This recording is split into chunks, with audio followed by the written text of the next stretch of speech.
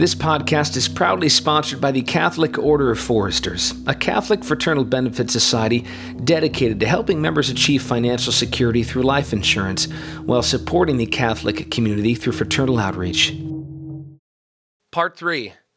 This is our second series that we've done. Ooh, part 3 of our second series. What are we, what was the thriller, the three? The liturgy trilogy? Yeah, the liturgy trilogy.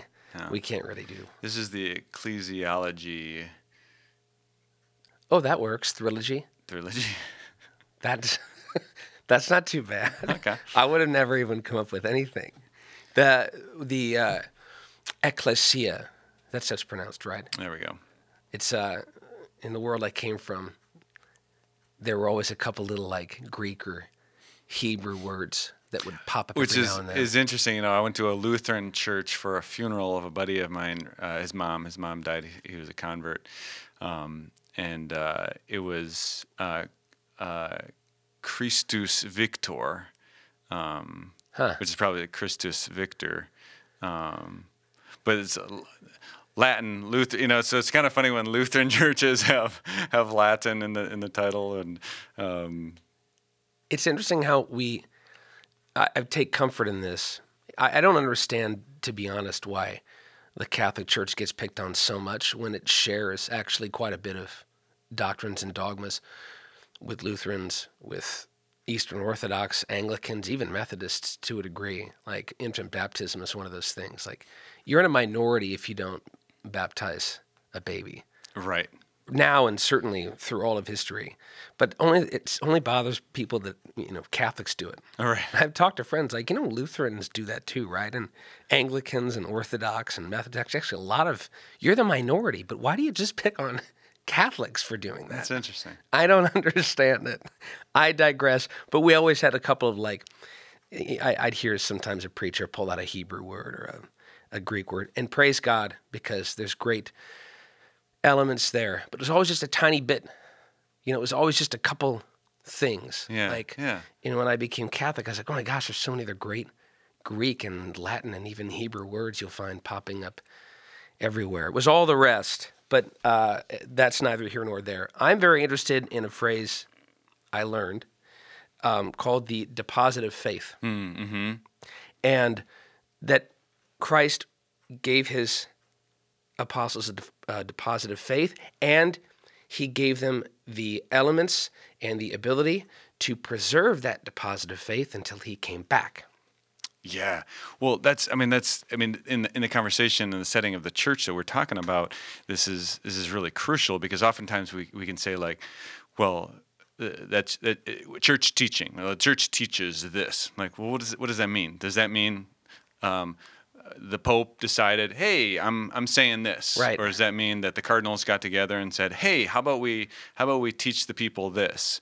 And especially for Protestants, Bible alone Christians, this becomes a problem. Like who said that's right. That's a man-made thing? That's a fair question, right? But you get this in the Catholic world too. I mean, I don't know how many times I hear Catholics say, well, where's that in the Bible? And I say, well, it's not. It doesn't have to be in the Bible. Right. Where did you come up with the idea that something had to be in the Bible? Right. That's not what church teaching means. So I guess you could say it several ways. So we talked about last time, right? Like the church isn't the Pope and the cardinals and the bishops and the priests. The church isn't, and primarily an institution. The church is primarily a who. Right. Right? So it's the church is bride, the church is mother, the church is the body of Christ, the bride of Christ, the whole all baptized members of Christ are the church. So the church is so multifaceted, yeah. And so when we get to what is the church's what does the church teach about that? Huh. And so the deposit of faith, I think, is, this is how we can speak of it. You can think of it a sort of analogy, right? Jesus has this treasure chest of items, and he hands this to Peter and the apostles, and he says, this is everything you need to know, and all you need to know. Right. Like, this is the deposit of faith, and I want you to preserve this safe until I come again. I don't want you to add anything to it. I don't want you to subtract anything from it. Right. I just want you to teach it. Right. Now, how could they do that if they were all going to die before Jesus came back? Right. And so they have to pass this treasure chest on. Okay, here, now you guys take it. Now the analogy breaks apart because each one of them can hold the deposit of the treasure chest in its completion, and Right. they can hand that on to others. And every Christian actually can hold the deposit of faith and say, yes, I believe everything that's in this treasure chest. But then somebody might say to them, well, you don't even know everything that's in there. Right. But what do I know? What do I know about that treasure chest? I know who gave it to me. Exactly. I know who gave it to me. And that's actually the most important thing. When we talk about like holding the faith, that's the most important thing about the faith, is that I know who gave this to me. And I believe it because he gave it to me. Right. Because Jesus entrusted this to the apostles and handed it down to us. I have confidence in that, even though I don't know everything that's in there. Right. And he gave it with the promise of the Holy Spirit to guide it into all truth for all time. Right. So it came with the promise. This little mustard seed that would grow into an oak tree, came with the promise that the Holy Spirit would guide it, would guide all these imperfect men. I don't think mustard seeds grow on oak trees. No, they don't. But in terms of size, Oh yeah. yes, in terms of size, an oak seed tree, to an oak tree. I just want to clarify for any of our listeners who are like, "Whoa, I didn't know that mustard seeds grow." We don't teach science or biology or anything like that on this. But those are two, we see the mustard seed and the oak tree in Scripture.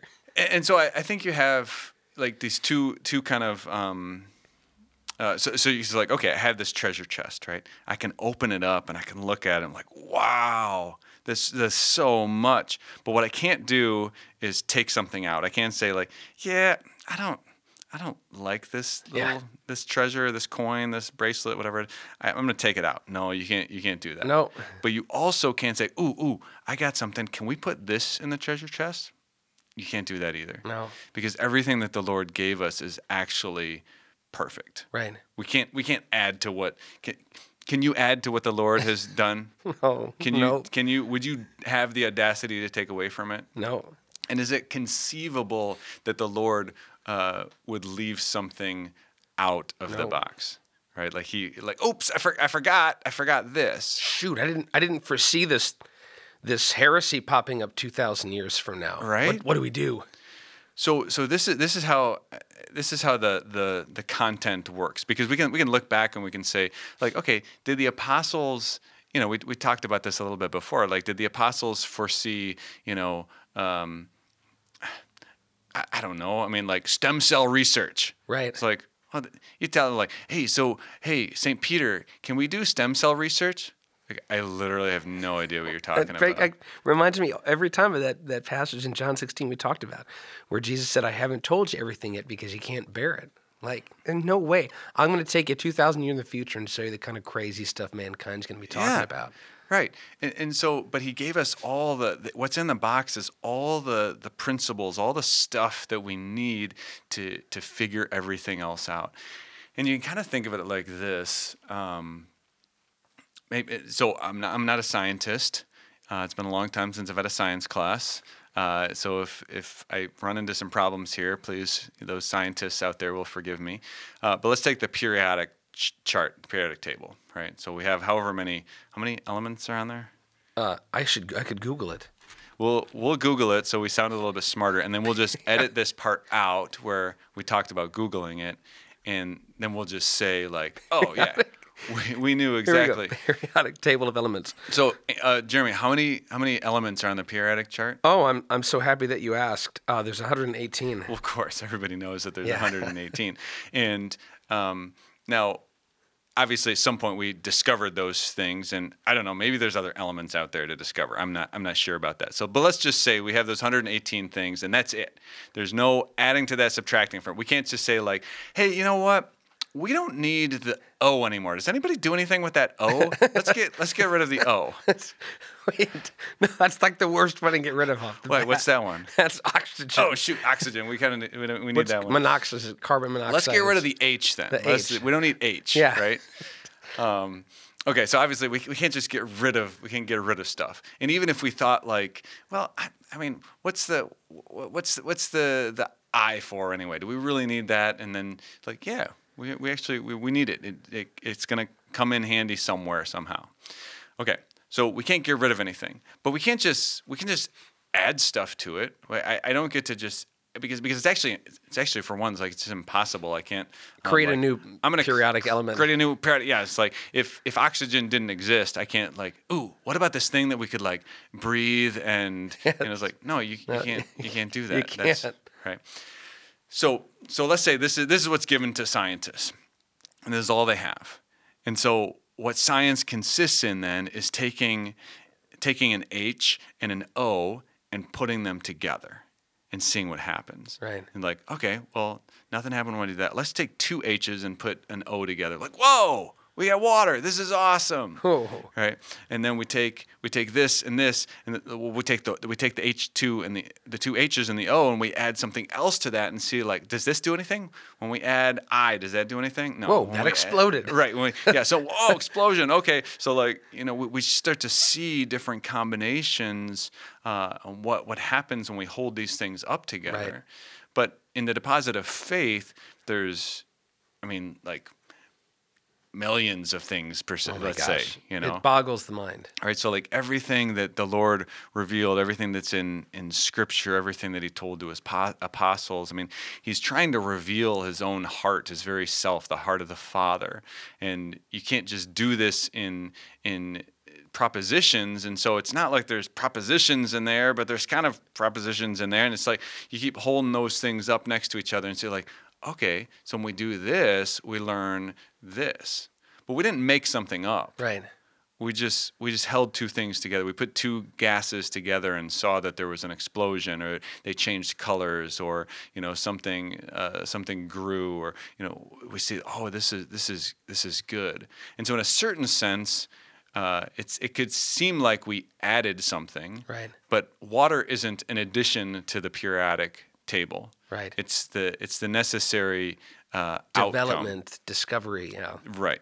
So we're discovering things. We're seeing how things develop, and as the church develops and has over 2,000 years, the theological scientists are putting these things together, and sometimes we have no reason to discuss these things. Right.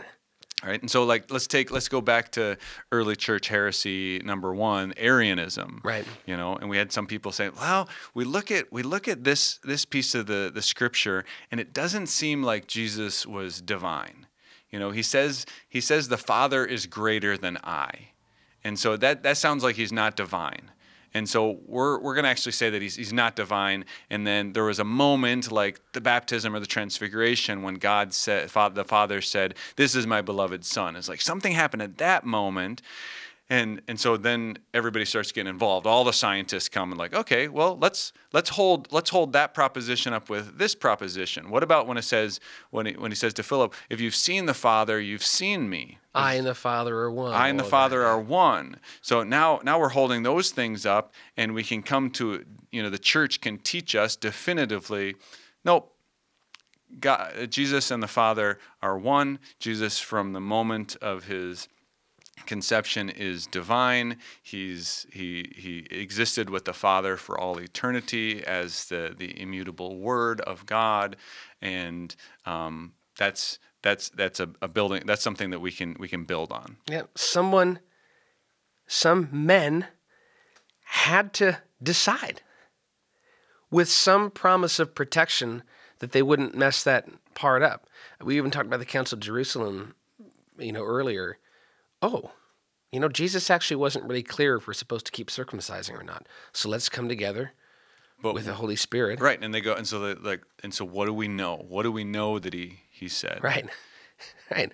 And then we got to figure it out and decide. I imagine the early church also. But I like that even the word decide is like it's not so much a decision Right. as I mean in certain circumstances where like they said like, hey, we don't want you to eat meat sacrificed to gods or something like that. Yeah. Like this is a decision. Like so there's the difference, and this is what we can struggle with too in the church. Like, well, how come the church can decide that Jesus is God, but then change a decision on whether we eat meat on Fridays? Like, okay, so here's two different things, Yep. right?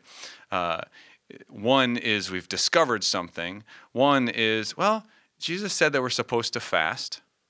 He didn't say how we're supposed to fast, when we're supposed to fast, where we're supposed to fast, on what we're supposed to fast, how long we're supposed to fast. So these things have variables to them. And so the church is going to give us make some general instructions for us and say, hey, this is how we're going to fast right now. And maybe later we'll change how we're going to fast. But he did tell us these things, thou shalt not kill. That wasn't just a decision for like a little bit of time. That's actually built on and based on all these other truths that we can't change. We discover it. So there's one too, like, okay, thou shalt not murder. Now we get to stem cell research. Okay, so can we stem cell research? Like, okay, well what do we? So now your deposit of faith, you might hold something up like, thou shalt not kill, with a scientific truth, like the moment that a sperm and an egg come together, there's a new life. Right. And we hold those things together and say, okay, what we couldn't have understood thousands of years ago, Right. Now we can say, okay, we have to treat this thing as a human life because science has told us that that's what it is. And if that's a human life, then we can't run experiments on it that might result in its death. Right. Because that goes against this. So now we have the church holding up a scientific proposition, which in a real way is also a type of revelation. It's a natural revelation, and which he didn't put that in the scriptures for us. Right. He didn't put that in apostolic tradition Correct. for us, But now we hold those up and say, okay, so stem cell research, no, we can't do because of the deposit of faith, because what we know from was given to us from the Lord. And this is what's so interesting to me about Scripture. I had a great analogy that Scripture is it's the drama of salvation. It is not the front to back manual and dictionary for the entire Christian morality right. and way of life. It couldn't possibly fit into. I mean, if everything Jesus had done were written down, it couldn't fit. The whole world couldn't contain the books. So we know that. But the drama of salvation, I heard it described, Bishop Barham described as a drama in 5 acts. Act 1 is the creation. Act 2 is the fall. Act 3 is the formation of a holy people. Act 4 is the Messiah. And Act 5 is what we're in right now, which is the church. We're getting close to the end. Right? Any moment now. It could be. But I love that is what Scripture is. I just gave my oldest son his first Bible, the Great Adventure Bible that Ascension Press put together with Jeff Cavins. He's a dear friend. And I explained to him now this, that's probably one of the best Bibles that kind of walks you through the covenants and that drama of salvation, right? That this is what we need to know God. And that then Christ would leave his church to speak through that church then through the rest of time as a real entity, as a real voice, because the Bible can't, if I'm confused about a passage, I can't ask the Bible and have it talk back to me, right? That doesn't weaken the Bible, but it just requires an interpreter. And I imagine the early church even wrestling with some of the things, the paradoxes, because here we have Paul saying that we're justified by faith. But then James says we're not justified by faith alone. So, well, what does that mean, right? And that was not necessarily argued about for like the first 1,500 years, but became a real turning point in the Reformation. Well, what gave Luther the right? or Calvin the right than to decide that actually, in spite of what the last 15 years have taught, this is actually what it meant. Right, and that's where it's such a big difference, right? There wasn't a development there. They actually took the deposit of faith and said, we don't like these things, and we're taking them out. Right. And actually, we're going to have to put a couple things in there because things start to fall apart if we don't. And so long as we don't hold everything up against each other anymore, then we can be fine.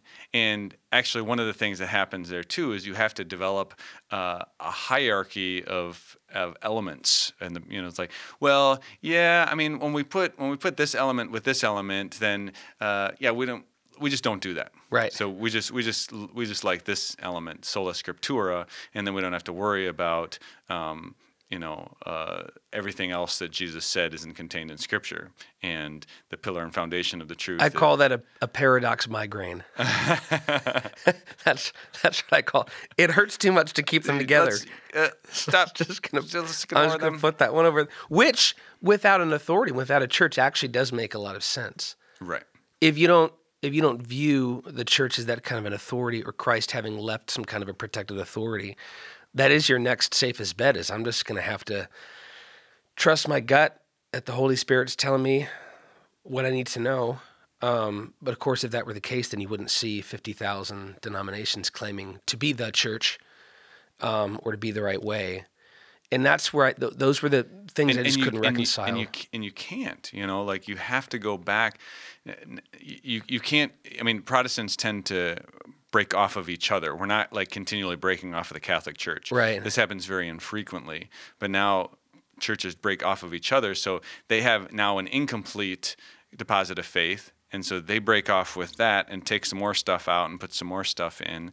And then, they break off and like, well, yeah, but we didn't like that and we like this. And so we're going to stir it around. And sometimes you actually get, like sometimes you see this with various converts. They start putting stuff, they read something and they're like, oh, I like that. And I'm going to put that back into the box. Right. And lo and behold, it was something that was there from the very beginning. Yes. And they start to like, wait a minute. You start putting things back in the box. Right. I mean, I think this is Scott Hahn's story, right? His wife Kimberly discovers that contraception, the teaching on contraception, was actually something from the very early church. Yeah. And so they kind of put that back in their own marriage. And then he's like, well, the Catholic Church can get one thing right, but then he starts seeing like, oh, well, they got these things right too. And it's if I the slippery put these slope together, it's the slippery slope.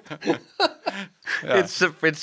It's a problem. We've talked about St. John Henry Newman and his book on the development of doctrine, which a lot of Protestant Reformed apologists have sort of recently discovered, and it's something they've got to all contend with. Well, when did the Catholic Church change something as opposed to what they claim is being developed? And I think the Immaculate Conception is probably one of the things they really latch onto as the church. That was a new thing. Well, no, it wasn't new, and we can go back and see very early church writings talking about this. It just was never up for debate. Right. As old as this church has become over time, it just one year something becomes a sort of hot topic, and the church decides, you know what, we got to speak on this because there's a lack of clarity around it. Mm-hmm. So just like you were talking about, we put these little periodic tables together and say, actually, if you put these things together and we go back in through Scripture and through reason and through logic and through history, we can find that it makes the most sense that Mary was born without sin, and that the Christ needed to be born from a perfect, unstained vessel, and that just makes sense because X, Y, Z. And so that. Again, was not a stumbling block for me because we talked about authority a long time ago on episode 4 or 5, and that was important for me. It is a hard thing to actually humble yourself and put yourself under. I think Chesterton, I'm going to blister this quote. You might remember it, but he said to be Catholic is to actually acknowledge that there's somebody else that's smarter than me. Yeah. Pluck up the courage that somebody else in the world is smarter than I. And that was it's hard for anybody to do for any number of reasons.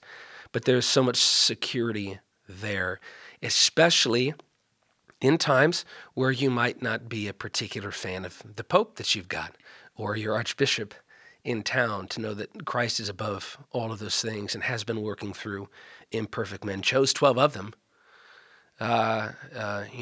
a long time ago, 12 very imperfect guys. I used to always snicker, as a kid reading the Bible, like the disciples just seem so dumb.